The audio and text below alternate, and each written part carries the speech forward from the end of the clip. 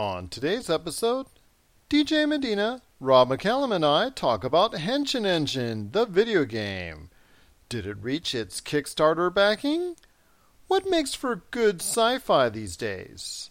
We discuss that, and also what their influences are that drive their creativity in all their projects. And Rob answers our questions about his award-winning documentary, Missing Mom, as we celebrate the second-year anniversary of Retro City Games. All this and more as we delve into the pop culture cosmos. Welcome to the pop culture cosmos.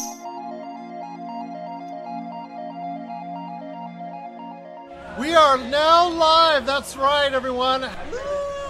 We are at Retro City Games and their second anniversary. This is Pop Culture Cosmos. How are you? Well, I'm doing fantastic. Yeah. Yeah, there you go. And who are we with over here? Hi, guys. I'm here today with DJ from Henshin Engine and also Director Extraordinaire, Rob McCallum. How you guys doing today? Good. TJ, you're pretty close to your Kickstarter goal. Yeah, we are $150 away from hitting our goal. So, an exciting night. It's an exciting night indeed. You're very close to meeting your goals.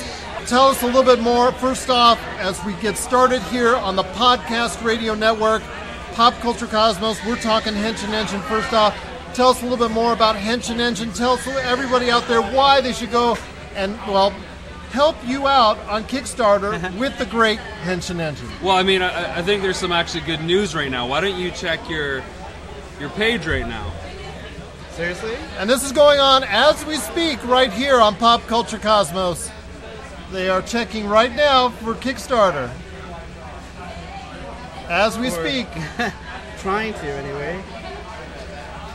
But Henshin Engine is a great project, a great game that you can help also as well on their Kickstarter, that you can help fund. You can help make this happen as far as it's concerned. Stretch goals, everything out.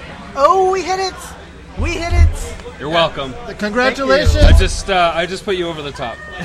Right on the air. Right Awesome. on the air. Very cool. They have reached their goal. Everyone, congratulations to Henshin Engine! Woo! They have reached their Kickstarter goal, and it is now up to you out there listening to go ahead and help them out even more, because there are stretch goals beyond that they want to achieve. Yes. That would You make can't even realize what's going on. He is so much going on right now. I am in that. He's speechless right now. I waited just for that, just to make sure that it was caught live. Yes. Just so I could get you caught off guard. Oh, man. I guess a good topic now that we're here at Retro City Games here in Henderson, Nevada, the premier place to go here in Southern Nevada for, well, retro gaming needs, as far as from all the way back, all the way forward. You know, just a great place now. It's going on 2 years. Nicole and Doug have done an outstanding job as far as running, getting the gaming community involved, getting us involved here at Pop Culture Cosmos with everything that's Retro City Games, and we just want to, while we're here, congratulate them on 2 great years of retro gaming. Retro City is the epicenter, I think, of retro gaming when it comes sure. to not only Nevada, but I think the West Coast. What I love about it is the community aspect. We got original game creators like yourself. We got guys like Gerald here who's really kind of bringing everybody together as the glue. I've been fortunate enough to make some movies on the subject that kind of fit in here and there. It's a good place to be, and we're glad we're here on the 2-year anniversary of Retro City. And It really is. go ahead. Yes, absolutely. And while we're here, while you're on this subject, tell us a little bit more about RobMcCallumFilms.com.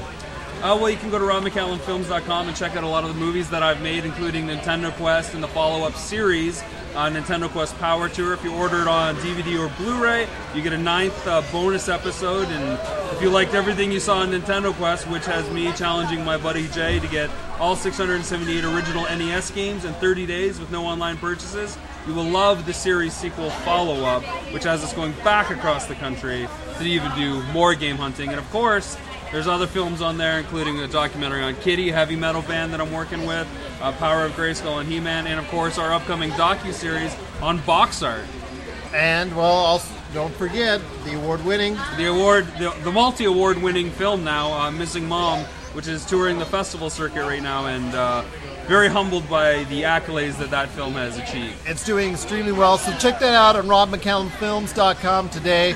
A couple more quick shout-outs for Game Source. If you really want the latest and greatest in the gaming scene, head on over to Game Source on Facebook.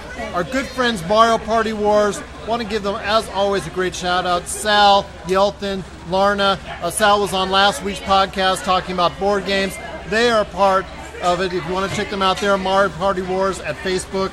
And then also as well, one of our newest editions, Wine, Women, and Words, the great podcast regarding books and literature. You want to check it out today, right on the Pop Culture Cosmos.wordpress.com. Well, we're here today, second anniversary at Retro City Games. What a better place to talk about a little retro gaming. Yeah. So, obviously you have your influences with what the game that you made.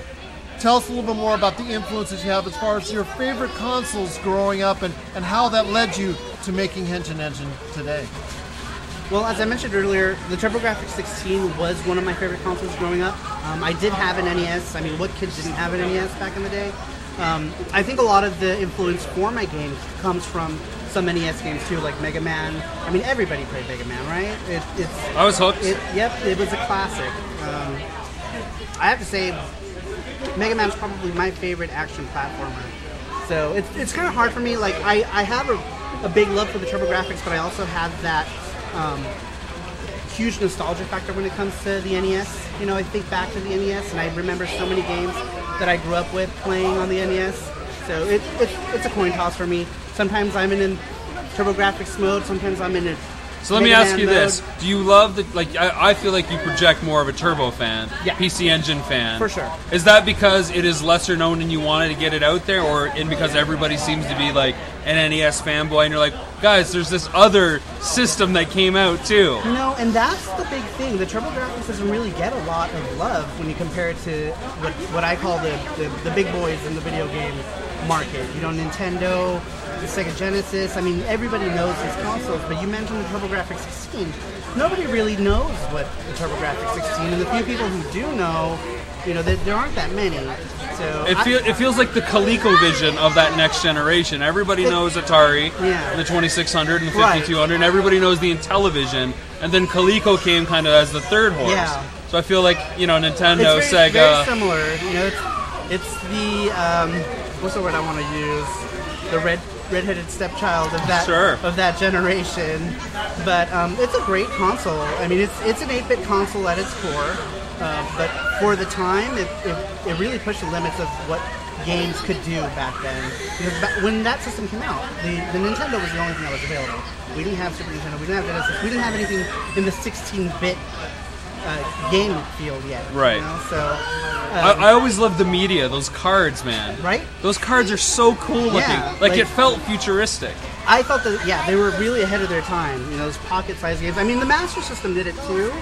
But it wasn't their main media. Yeah, exactly, and that's the thing. Yeah, and the TurboGrafx, it was their main media, and the games that came out for it were really good for chip-based games. If you remember the Sega Master System cards, they were games, they were playable, but they weren't anything to write home about. It was really all the cartridge-based stuff that was really good. Right.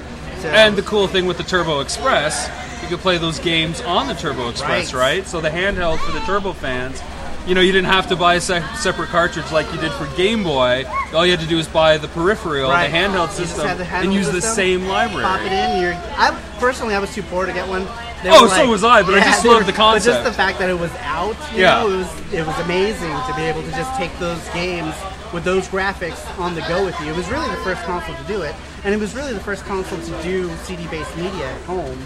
So I think that's my biggest pull to the TurboGrafx 16 and why I love that system so much. And that type of influence, that gave you the impetus to create the Henshin Engine today. And you see that. And now it's fully funded on Kickstarter as far as it's concerned. But there's still more steps to go, right? Yes. So where can they go once again? So to find out more about the project, you can go to www.henshinengine.com. You can find out about the team. You can see footage of the game. You can even download the 3-stage demo that we have here for everyone to play. I got a question for you. I got to jump in here, Gerald. No, you're cool. You just told us about why you love that system, what makes it cool, some of the facets. How does it feel now that you're contributing to that library of offerings on that console? Like, this is something that obviously you just spoke very passionate about. Yeah. And now it's not just a one-way street where you're enjoying it. You're giving back to it for everybody else that enjoys it. Let me tell you, man, it's been a crazy ride. We started out not knowing really which direction to go. I didn't have a programmer. I just had a webcomic based on this system, and I wanted to do, I was like, how cool would it be to take this comic book and turn it into a video game, And so I started throwing sprites together, and next thing you know, we started brewing something up. And I've always wanted to make a video game, always. And what better console to do it than the one console that I really have like a strong passion for, right? The TurboGrafx 16. So full circle now. Yeah, it's been awesome, and it feels great. Indeed. To answer your question, it feels awesome to be able to do something like that. We got a fan over here now. There we go. Hey guys. See, we got people here. It's live. It's unpredictable, folks. We can't control who's on camera. Indeed it is. But you have your influence as well. I mean, Mr. Nintendo Quest Power Tour. You have your influence as well that take you way back with, obviously with your best friend Jay and whatnot. Mm-hmm. Tell us a little bit about the influences that helped create your career in filmmaking. Wow, I mean, I've got from a video game standpoint, of course. There's so many. I mean, it's funny because you say Mr. Nintendo Quest, but if I were to pick a library of games that I'm probably dedicated to, it's probably the Sega Genesis library. I mean, there are the staples that set everything off, of course. DJ, you mentioned Mega Man, of course. Who doesn't love that? Who doesn't love the Castlevania series? Right. Contra, Blades of Steel. Like, you could go up and down the staples of video gaming in the NES, but it was really the Genesis library that I felt like I actually was a gamer, not just as a kid playing with a toy that was kind of fun with your friends. Like, I really started being selective about the games that I got to play, and that's when I really learned about what video gaming could be and where it could go. Any other influence as you were going along? Once you graduated from the Genesis, I mean, so many systems. Whoever came really out in the graduates from yeah, no kidding. Well, so many systems came out in the 90s. Well, I had a 64. I was late to the party on that, and then I went Dreamcast right after that. And back to Sega because I really didn't love my 64 as a solo kind of machine. That was a great machine when you had your four buddies around. So if one of our buddies had it, then the rest of us didn't need it because that was the multiplayer machine. That's what brought multiplayer. It was the Mario Party. Mario Kart, GoldenEye, all that stuff. So I didn't enjoy that library as much as a solo player, and I love solo games, right? Like, we're living in an era now where there's a lot of games that are multiplayer only, and I'm like, I'd rather just sit in a room and play and enjoy the story on my own, right? I mean, it's similar to watching a movie, which shouldn't surprise anybody. I just love that one-on-one kind of experience. So after that, I was like, you know what? I'm going to go Dreamcast. Didn't get it on launch, but I got it the year after at Christmas. 4 months later, they announced it was going to be discontinued, it felt like. And then GameCube, and then, through the years. I know Doug and I recently talked about his influences, and some of it came, and you were talking about the experience of a single person going at it to complete the story. How much did The Legend of Zelda mean to you as far as within that context? The Legend of Zelda turned me off of gaming for a while. Did it now? To be honest. Ocarina of Time, I hate the game. I know there's a lot of fans out there. That water temple, man, where you're flicking switches and raising and lowering the water levels. That will cause frustration to anybody. So, and I had the strategy guide, and you know what? It was just at a point where I put enough hours into it. And I was going through, I was just like, you know what, I'm done with these, like, levers and boots. At that point, it's not even fun anymore. No, because you're just going through the mechanics. You lose the magic of it. So that kind of ended the Zelda romance for me, unfortunately. For me, Link to the Past, I think, was the last great Zelda game. Sure. I know a lot of people are going to disagree. People are going to be like, oh, blah, blah, blah, Skyward Sword was the best. Skyward Sword is amazing. But, for me, it was Link to the Past, but for me, it's also the aesthetic. It's missing that, like... I think there's something charming about the retro aesthetic, really the sprites. Yeah. And obviously a lot of people are doing it for a nostalgic reason because they're not limited to it now. Right. But I think there's just something more imaginative about it. Like, it's cartoony, so you want to extrapolate what that is. There's still personality and character to it. And this is stuff we talk about in box art, right? So, like, the early games couldn't portray some of those, like, Renaissance-like qualities, but that informed what you were seeing in the sprites. It made you want to believe that it was more grandiose. Those covers, like on Final Fantasy, made you want to think those sprites were like Game of Thrones, right? You know, the interpretation in the box art, you know, that's what brought people in my opinion. Because you see a box, and when a box is drab, you know, you don't want to go in and play that game. Right. You'd see this awesome box art, you know, for this game, and it pulls you in. So I got to put you on the spot now. Henshin Engine's funded. Henshin Engine's funded. Box art for Henshin Engine. What are we doing there? I was actually thinking about making a box. Do you remember the TurboGrafx 16 boxes? So I'm talking to a guy who makes those. So I'm thinking about making a box for Henshin Engine. So, very cool. Our next topic when we come back is going to be all about what makes a good sci-fi and why should you care? Right here recording from the Retro City Games 2nd anniversary, coming up right after the break. For the latest reviews and opinions on everything pop culture, head on over to our brand new site, www.popculturecosmos.wordpress.com. You're listening to the Pop Culture Cosmos. Don't touch that dial. Wait, do people still use dials? What's up, guys? It's Rob McCallum, host of The Trenches. If you don't know what that is, well, I'm going to tell you. Every now and then I call up friends, colleagues, and sometimes people I don't even know and chat with them for an hour or so. It's all unscripted, unedited, and unpredictable. Why should you care? Well, if you're a creative person like me, you'll get to hear unbelievable and incredible stories because the one through line that connects all my guests is that they make their living doing something creative in the trenches. Get it? So from filmmakers to animators to action figure sculptors and authors, we talk with a lot of folks, and no one has the same story. So check out The Trenches here on the Pop Culture Cosmos or on iTunes. And we're back, and we're checking phones to make sure we're seeing if Henshin Engine is even more funded. We're back with Pop Culture Cosmos. How you doing again? This is Gerald Glassford, along with my good friends DJ from Henshin Engine, and also as well, Mr. Rob McCallum, director of a plethora of great films out there. If you want to check them all out, that's going to be on robbmccallumfilms.com, and also to check out Henshin Engine. Well, the good thing is, if they go to robbmccallumfilms.com, there's a link to all the Henshin Engine stuff at the bottom of the page. So yes. One-stop shop. There you go. Yeah. Or henshinengine.com, Henshin Engine on Kickstarter. I'm sure all my stuff's listed on your site too, right? Oh, no, it doesn't work like that, I guess. So while there's decision in the room...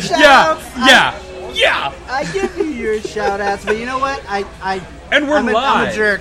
I should put it on the website. Actually, no, that's Jesse. You talk to Jesse. He's the social media guy, so... I love that. I love that. When there's anything in question, you talk to Jesse. Yeah, talk to Jesse. It's always Jesse. Wait, who's that social media guy? That's always his fault. Social media I'm just the game creator. Social media is the downfall of society. It's the downfall. There you go. But I want to ask you guys something. When I left the house... there was a decision that my wife and my kids were making as far as what to watch on television. And there was a lot of choices, reruns of this, maybe airings of that. But they decided to go ahead with a showing of The Empire Strikes Back. Seems to be a fallback position for not only them, but also for many, many people around the world. Yeah. The reason why is because, well, for instance, the Empire Strikes Back is considered by many, including us, or including me, No, you almost kind of set yourself up for as one of there. the finest examples of sci-fi filmmaking. I want to talk to you guys today, before we go, about your thoughts on sci-fi making. You have actually delved a little bit into that realm, so to speak. You might have. Okay, yeah. Okay, sure. You could call it. Yeah, I forgot about that. Yeah, exactly. So I'm here today again with Rob McCallum and DJ from Henshin Engine. We're going to talk a little bit about sci-fi. And DJ, I'm going to start with you first. We talked about your influences regarding video games. Yeah. Tell me about some of the influences, regarding storytelling from a sci-fi standpoint, and some of the memories that you have that might have helped influence you as an individual, your likes, your tastes, but also maybe even Henshin Engine as well. Do you like sci-fi? Let's start with that. So I'm a Star Trek guy. There you go. go. That's sci-fi. I enjoy a lot of Star Trek. I can't really say that it's influenced the game in any way, There's one sci-fi movie that does influence Henshin Engine a little bit, and that would be Tron. Okay. And, there you go. That's the whole like going into the virtual world thing that happens in Henshin Engine. That's something that I really wanted to take from Sid Mead's work, is that particular thing, where Sure. she goes into that like virtual The opening world. level of your demo feels very sci-fi to me. The other levels Right. maybe not so much, more fantastical, but that opening level, That opening level's got that whole like grid feel, and when a it's slick chrome look to it. Yeah, and that's kind of the feel that I wanted to go. It's kind of in like that Tron direction with that whole thing. But what about Tron that makes it so special for you that you wanted to make sure you put that influence within the game? Well, Tron was one of the earlier movies that had just these amazing effects. The visuals. The really colorful visuals. It wasn't the fact that it was just cool sci-fi for the time, but the fact that it was so colorful. All the reds and blues. There was so many blue hues, in that movie. And that's actually one of the things I try to capture in that game with the design of the first level, is that whole like blue hue feel. Yeah. And so for me, Tron was just way ahead of its time. But other than that, I mean, I like Star Wars like anybody else. See, this is where I'm going to pick a bone, okay? Everybody likes Star Wars. Yeah, I'm going to pick a bone with both of you guys right now, because I don't think Star Wars is science fiction. It's at best science fantasy. What makes it science fiction? It's just because it's in space? I just think it's good. No, And space is not a prerequisite for something to be sci-fi. And there I are think lasers. But they don't talk about the science behind it. When you're talking about science Lasers fiction, are science. there is usually a heavy kind of like science, an actual science understanding, and that's been intellectualism. And that's been an argument for a long time in regards to whether or not Star Wars does qualify as science fiction as opposed to Star Trek, which actually delves into that aspect quite a bit. And that's a lot of the argument that a lot of fans of both sides have. They say, oh, well, Star Wars is nice and whatever, but then Star Trek actually goes into the physics of things and talks about the sciences of how this happens. I mean, every episode of Star Trek, regardless of the show, there's at least 2 or 3 good monologues of techno-babble. Yeah. Yes. And it's just like, the phase inverters on the power couplings have been scrambled by the warp drive in this, the silicon membranes. And, a lot. And there's a little bit of that A lot of in it's Star made Wars. up, but they also have created this universe in Star Trek that they can go into these explanations and justify within the parameters of the And world it's that still they've interesting, created. yeah. And it's still interesting because they've created their own set of physics, their own science for a lot of what happens in Star Trek.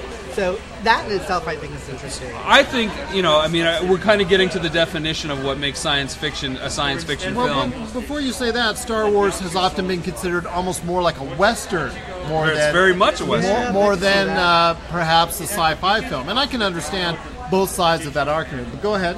I think for something to be truly science fiction, the actual science has to be an underlying principle into the plot and into the universe.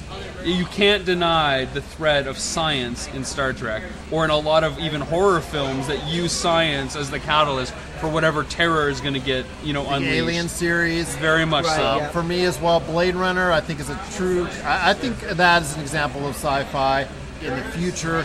I'm just so excited for the sequel that Jurassic Park is Yes. another good one. Yes, because it does explain the science as far as how the dinosaurs created and how they come to life. Some other great examples for you for science fiction that won't get Rob mad. Good luck. Wrong. I haven't even said it yet, Rob. Right now, I think I'm on my 3rd rewatching of Stranger Things. Nice. Not that that's There you really... go. I mean, it's Certainly more fantasy. more fantasy. But I think there's enough science elements is. to that, There's to at least the a one sci-fi through line. aspect Yeah. to it. With the whole character with telekinesis and... Well, the whole lab, trying to right, just the whole trying to lab. understand by experimentation. Right. I would almost give it to you. And there's love it. It's a almost. great show. And there's some movies really coming out in the near future that are being targeted as possible heirs to that sci-fi throne, with The Arrival, with obviously Star Wars Rogue One, and then Passengers has also been talked about recently as something that might delve a little bit into that more science fiction realm.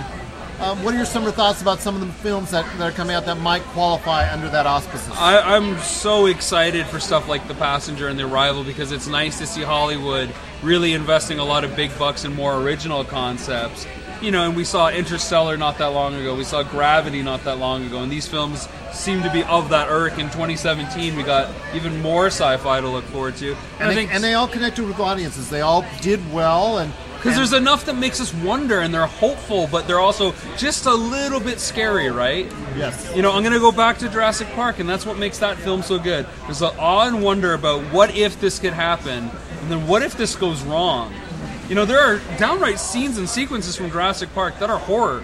Like, it's straight up like a horror movie, right? It's fantastic, but there are other parts where you really feel like this would be the coolest thing ever.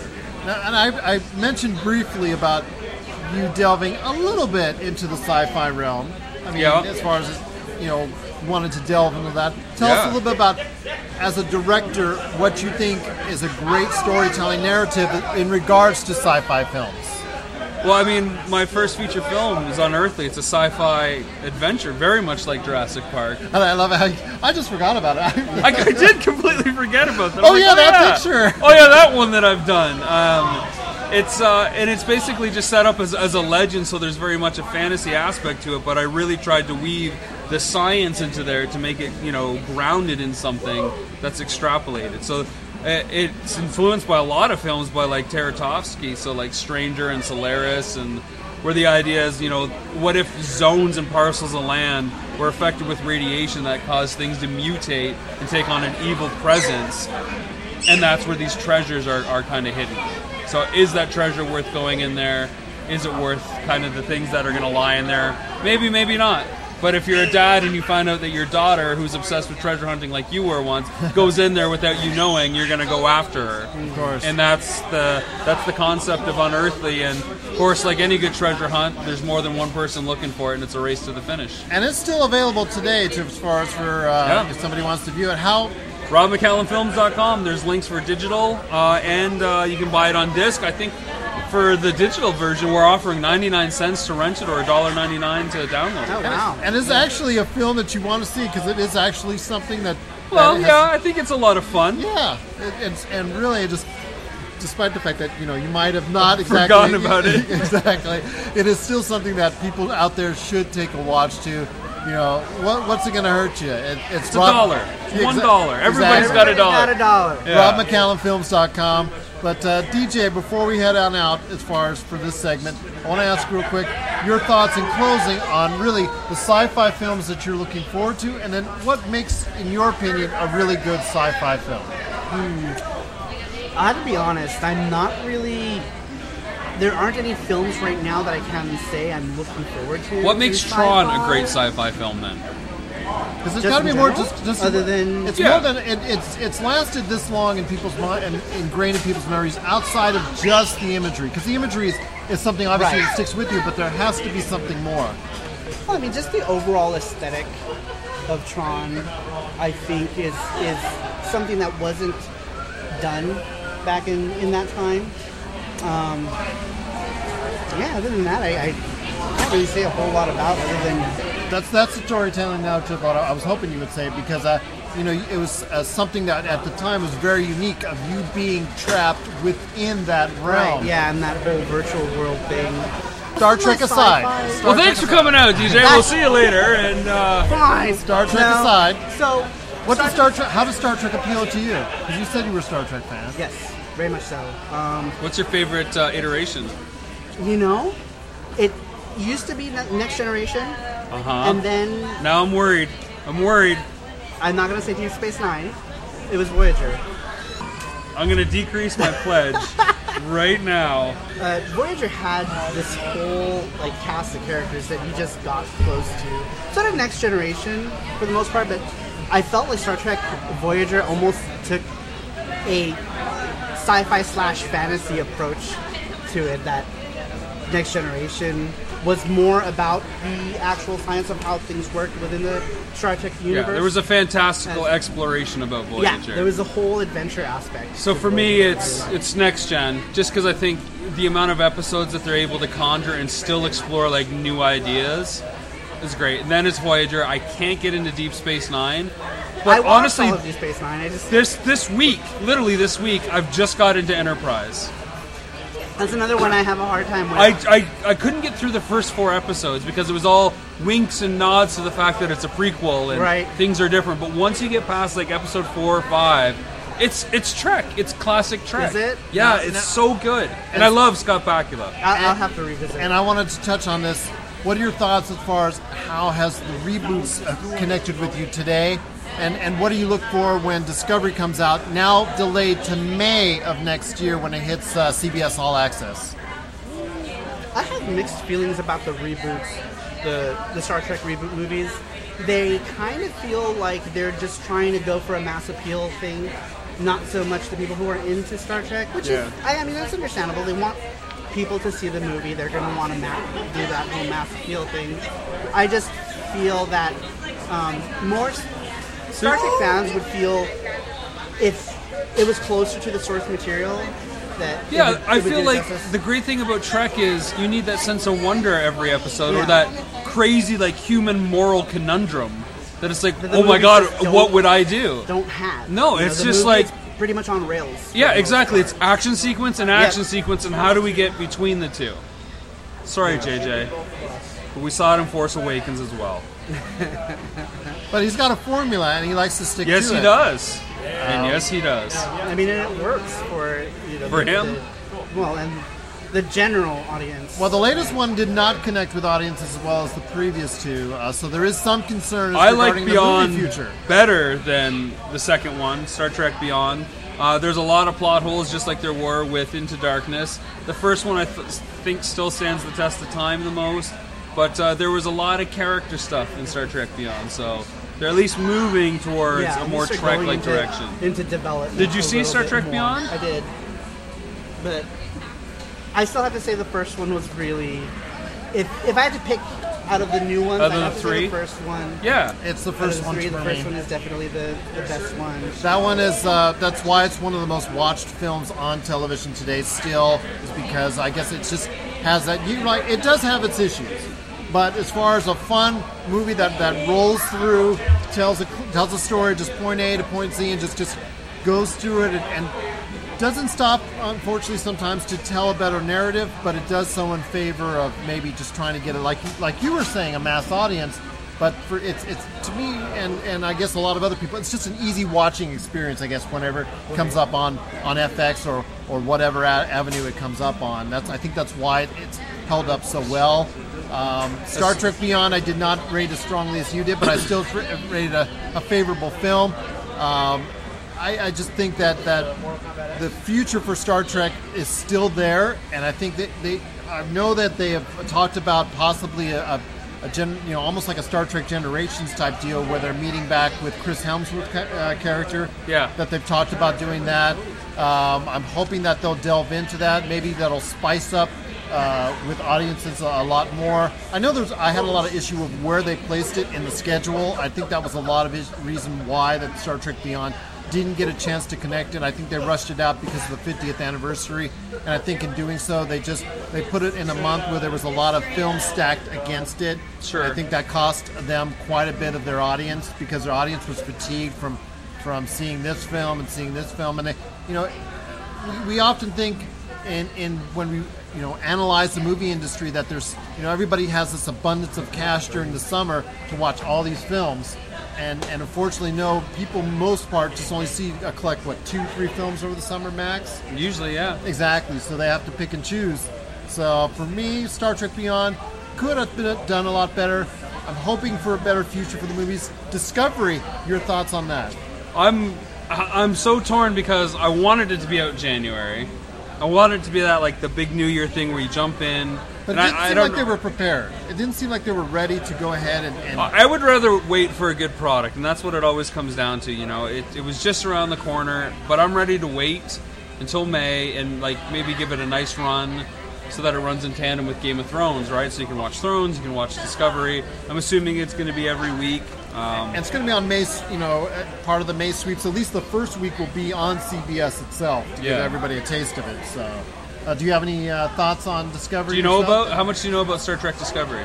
Not a whole lot. Okay, so it's 10 episodes, and it's like a series, so they all go together, right? So they're like, it's a story that builds. So it's not individual episodes; it's serialized, and it follows not necessarily the captain, but more the ranks underneath as it relates to what's going on. Okay. Yeah, I don't know. And it's set before Spock and Kirk. Oh wow! Okay. But you will need CBS All Access. But after Enterprise. But you will need CBS All Access to get access to all the episodes in order to be able to view it. Let's hope there's strong word of mouth. Let's hope there's actually a good product. We'll be keeping a sharp eye on Discovery as that May premiere date hopefully draws near. Yeah. So I want to thank DJ from Henshin Engine, a fully funded game on Kickstarter as of tonight, and the man who put it over the top. Oh, I'm not the only one. There's over 250 people that made that happen. Thanks for checking out the PCC. You know, the Pop Culture Cosmos. We'll be back in one moment. It's time for more sarcasm, more gloating, more pop culture BS, and ridiculous video game chat as GamerCast returns for Season 2. My name is Rob McCallum, and this year, once again, I'm joined by Mr. Glenn Stanway and my lifelong friend, Jay Bartlett. This year, the show moves to a slightly different format, favoring a more unedited adventure that lets us include more topics as we get together once a month to vent and celebrate everything going on in the gaming industry today and yesteryear. So if you like the idea of arguing with us, though we'll never be able to hear you, then you definitely want to check out GamerCast. Season 2 is really going to take it up a notch. That's GamerCast here on the PCC, the Pop Culture Cosmos, on iTunes, and on Podbean. GameSource is your number one source for everything video games. Each week we bring you the best of the video gaming world from sites all over the internet. Like us today on Facebook or follow us today at GameSource and you'll stay up with the latest in information and news, plus also about all the great things we're doing on our GameSource Facebook, Twitter, and GameSource YouTube pages. Stay up to date with the video gaming world right here at GameSource. And we're coming back with another exciting segment of the Pop Culture Cosmos. This is Gerald Glassford along with my good friends DJ from Henshin Engine, a fully funded game. And I've also got my good friend as well, the director of Nintendo Quest Power Tour, the Kitty documentary. Oh my gosh, Box Art, the docuseries. This is going to be like a trivia question soon. Exactly. What isn't Rob McCallum? Name 8 films that Rob McCallum produced in 2014. Is there like D, all of the above? Yeah. It is Rob McCallum, and we're going to talk about one of those projects he was doing. Obviously something that is near and dear to his heart. It's a film that's won acclaim from all over the world, and I don't say that, offhanded. I don't say that as a blowing smoke anywhere. It is actually a film that has garnered acclaim from all over this planet. Yeah. It's a film called Missing Mom. I got a chance to review it. If you want to see a little bit about it, spoiler free, of course, want to check out popculturecosmos.wordpress.com. There's an article on it there, a review I did on it. I want to talk to you a little bit and ask some questions in regards to the film itself. The background as far as what took place before that call that or that decision was made, that the call that if you haven't seen the trailer, at least it's on Rob McCallum Films, his YouTube page. Look for it. Actually, when you type in Rob McCallum Films, it comes right up. It's the first thing you see. Oh, sweet. Yeah, so that worked out. And when the first thing you see in that trailer is you announcing that you're going to go ahead and... Yeah, I'm calling my uncle, and I basically kind of throw the premise of the film. I'm like, hey, Uncle Rob, because his name is Rob, so it was actually named after him. I said, I'm thinking about making another documentary, and I want to go in search of my mom. What do you think? And he says, good luck with that. So that kind of sets the tone. Were you surprised with that reaction initially? No, I kind of knew that was going to be the reaction, so it was all kind of set up to kind of capture that, to really establish things. Has this been something that's been sitting within the family for quite a long time? Yeah, I mean, my mom, has been missing for almost 25 years.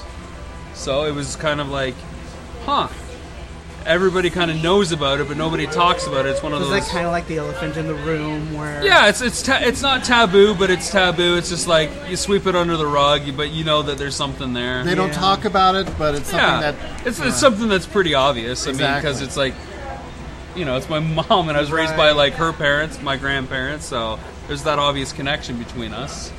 When you were first initially talking about doing it, was there any kind of positive reception at all, maybe? I think there was confusion. I mean, it was kind of a nerve-wracking thing for me to approach my family, because, again, it wasn't anything we discussed, right? So I'm like, so here's this documentary I'm going to do. My last one was about Nintendo games, and my friend Jay and my whole family knows him, and he was going to get this stuff. So for me to say my next film was, well, I'm going to do another documentary, and I pitched it as it's going to be a documentary on missing people, and I want to kind of use the story of my mom being missing as at least the through line, if not the main story. And I think a lot of my family was really confused on what that was, but they kind of just said, sure, whatever, interesting. Okay, it's like such a extreme from one type of thing all the way to the other. And I can assure you that the film is not 2 hours of sure, whatever. Yeah, it is not 2 hours of sure, whatever. And it's interesting you say that, though, DJ, because I think you'll see a lot of parallels with Nintendo Quest when you see Missing Mom. Really? Because it's very much another road movie with my brother and I, Chris, going on the hunt to see if we can find her and what different leads we get. So much like Jay going store to store, we're going lead to lead, and it's different twists and turns. Wow. And there are some similarities that I wanted to also point out regarding Chris and Jay, because they are, they're not as familiar with the camera as far as, when they first appear on the screen. They're not as comfortable. It is something that obviously was not something that they had walked into with a great bit of experience. Right. No, I just kind of threw the camera in both instances on those guys, and they're good sports.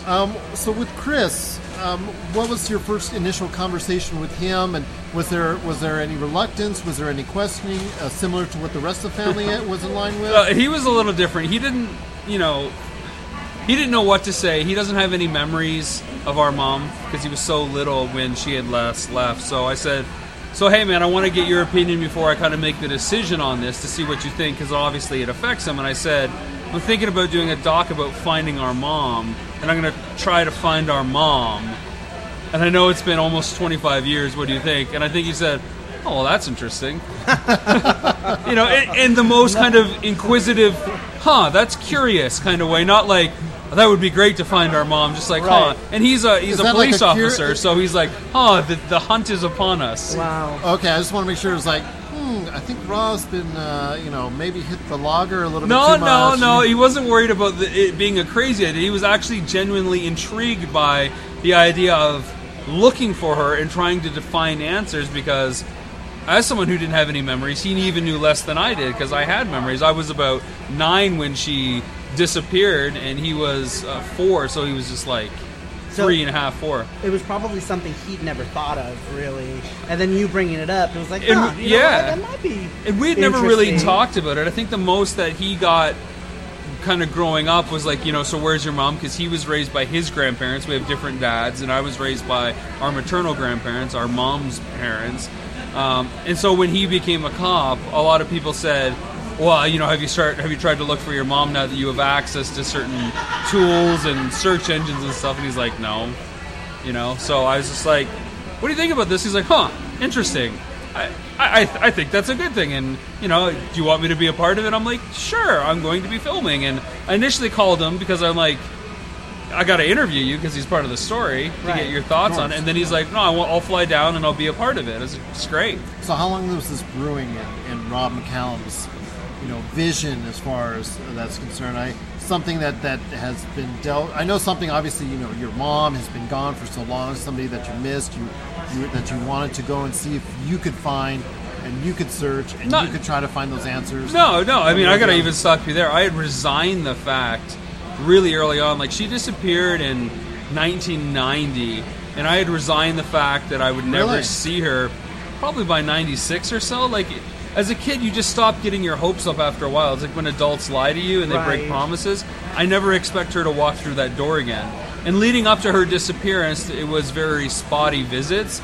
because I was raised by my grandparents, it was whenever she could stop by, whenever she was working, and she never lived in the same town for the majority of my custody with her parents, my grandparents. So it was like I was used to the infrequency, and that infrequency just kept growing. So I would say by 96 or 97, I kind of resigned the fact that she wasn't going to be in my life. And it was really Nintendo Quest that kickstarted the idea. Jay had gone on this adventure in an attempt to do something that everybody thought would be impossible. And I'm sitting there playing Child of Light, which is a game about a girl trying to do anything possible to get back to her dad in another dimension. And I'm like, what could I do as a film that people would say would be impossible? And I said, find my mom. Like, it was that quick. Wow. Yeah. So that was something that was triggered by you playing Child of Light? Child of Light and Nintendo Quest. That's so cool. Yeah, that's so really cool. And I've talked to the guys at Ubisoft, and I mean, they're very aware of it and stuff, and they gave us a big push and stuff. That's really cool. Yeah, but that's it was super awesome. very That's much. I was going to ask you how you went about going from directing films about video games to something much more of a different venture, different nature, a more, I don't want to say more serious nature, because if somebody sees Nintendo Quest, there are some serious topics that you tackle in that film. Yeah. But something of it, like we're saying, like we're trying to allude to, it's something very different, off the beaten path from what you were just completed. It just doesn't feel different in my heart, because it's just like, here's the project, here's what you're trying to do. Nintendo Quest happened to be about video games. He-Man happens to be about, an action figure and cartoon. Kitty happens to be about heavy metal. This just happened to be about me finding, my mom and trying to get the answers, and I just don't think of it as, it's not video games, so how do I do it? It's still that ongoing hunt. The cameras are rolling, and what are we going to find every day? So that's why I say they're so similar, because it's another road movie, right? And it's the cameras are following and getting the reactions as things come up.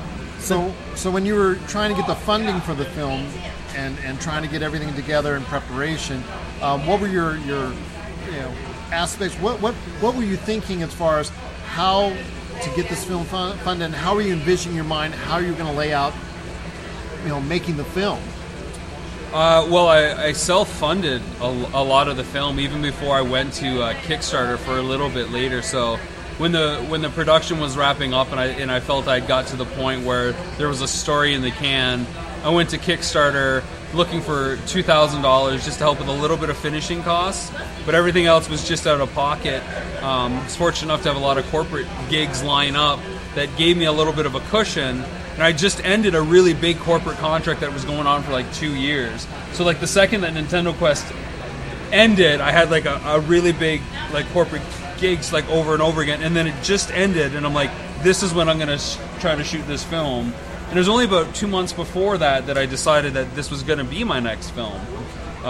So it was just all self-funded, and then once I felt like I'd shot enough, then I was like, I just need a little bit more help to kind of finish it and put some polish on it. Tell me about a little bit about Jordan's contribution to the film, because I know Sure. that someone, obviously the film is a lot about you. Mm-hmm. A lot about, obviously, the search for, you and your brother's search for your mom. Yep. But tell me a little about how Jordan helped put this film and make it reality. So Jordan C. Morris has been working with me since Unearthly, that first sci-fi action adventure.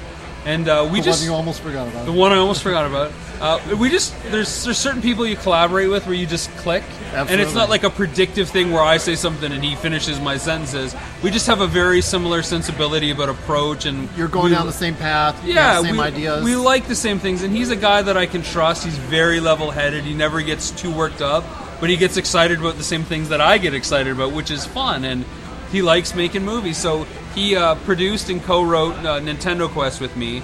And for this, I wanted him to come on and write and co-produce as well. But because I was going to be in so much in front of the camera, I needed an extra set of eyes behind the camera, even though he has a lot of screen time. I said, so why don't we co-direct this so that there is a little bit of objectivity? And when we're interviewing my family members, I said, Jordan, why don't you sit down so that they can tell you the story? Because they're going to act like I already know the story, so I won't get the right kind of answers.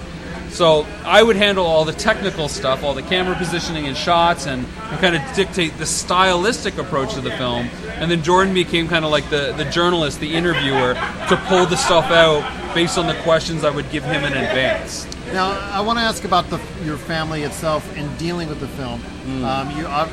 Obviously, you already indicated regarding, some of the feelings and some of the emotions that were going through when you said you were going to go out on the search with your brother. Were there any really difficult periods of time with your family that were created because of it? Yeah, like almost after every interview I did, I would get vibes from family members like the death look.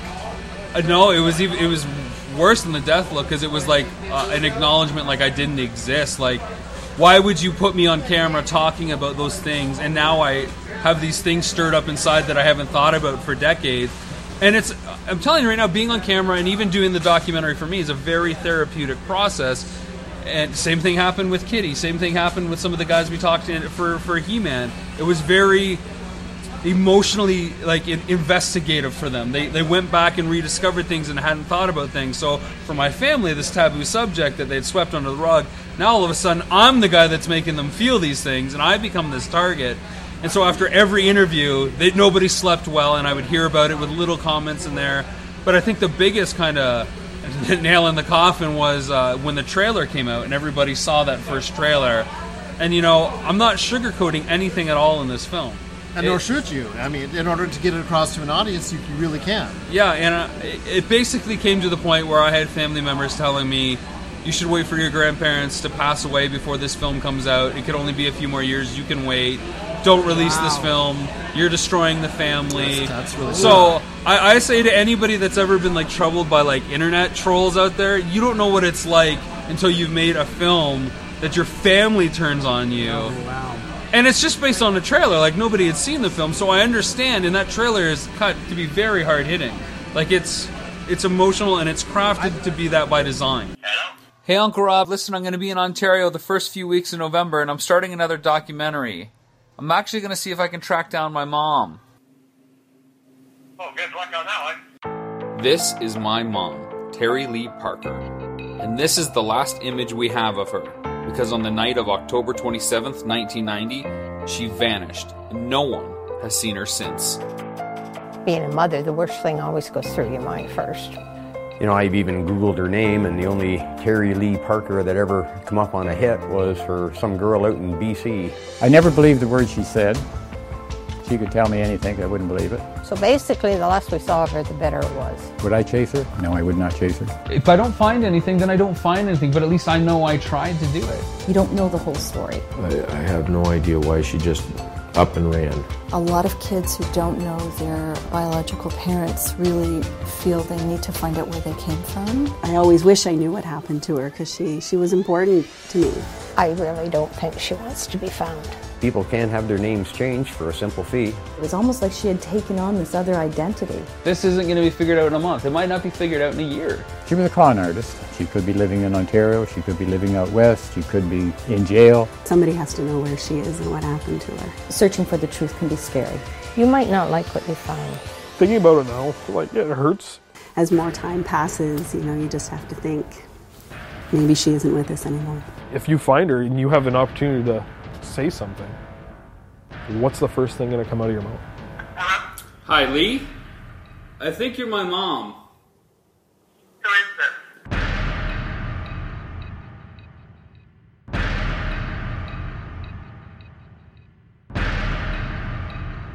I saw the trailer and it's gripping. The first thing I thought to myself that this has to introduce a very strong emotional component to Rob for what he's doing, and you kind of answered my question about how you weren't the only one producing it, so that's probably how you got over that hurdle. But I mean, it must be really hard to deal with making a film that hits extremely close to home. Exactly. I mean, here's the thing, and you're an artist, right? You know what you believe in. And you can't turn your back on what you believe in. And no matter what. To be honest, it was the easiest film I've ever made. Really? Because it was just so cut and dry to me. And you already had pictured in your head exactly what comes next. It was just really clear to me. Nintendo Quest had 21 very different versions. Very different. Not I'm going to lose the scene or change this and now that's a different version. Different feels, different setups, different executions. This had 3. Wow. just by comparison. It was just very straightforward, and I knew exactly how to present the stuff. I edited the film as well, and so it was very, I just knew what I wanted. And the hardest part was just sticking to my convictions and saying, no, this is the film I want to make. And people might get hurt, but that's the truth, and so be it. And much in the way... Skywalker. Exactly. Much in the way Nintendo Quest, as far as the ending, we will leave as far as the secret, as far as what happened there. Mm-hmm. Same thing for Missing Mom. Putting that to the side, after the filming is ended and after the production's ended, now there's actually something tangible that people can see. Is there still any hard feelings among the family members that interviewed with you as far as part of the picture? Are there still those tensions that have been frayed? Are there still, or have they moved on? I think now that a lot of the family has seen the film, and they're not relegated to just their imagination conjuring things based on the trailer, there's more of an understanding to what I did in the story that I presented. But I think there's always kind of like, nobody likes seeing themselves on film sometimes. Like they're not comfortable with that. So imagine multiplying that by 1 million, because now you're talking with family emotions and these people saying these things. Nobody's called me up and said, I can't believe you put that line in there, because they all know what they said. And nothing is cut or misconstrued. It's just a very hard-hitting, uncomfortable, emotional roller coaster that'll hit everybody in a place that we all recognize. How do you go into something like that and still, be... I don't want to say that you're emotionless, but you kind of have to put your emotions on the side.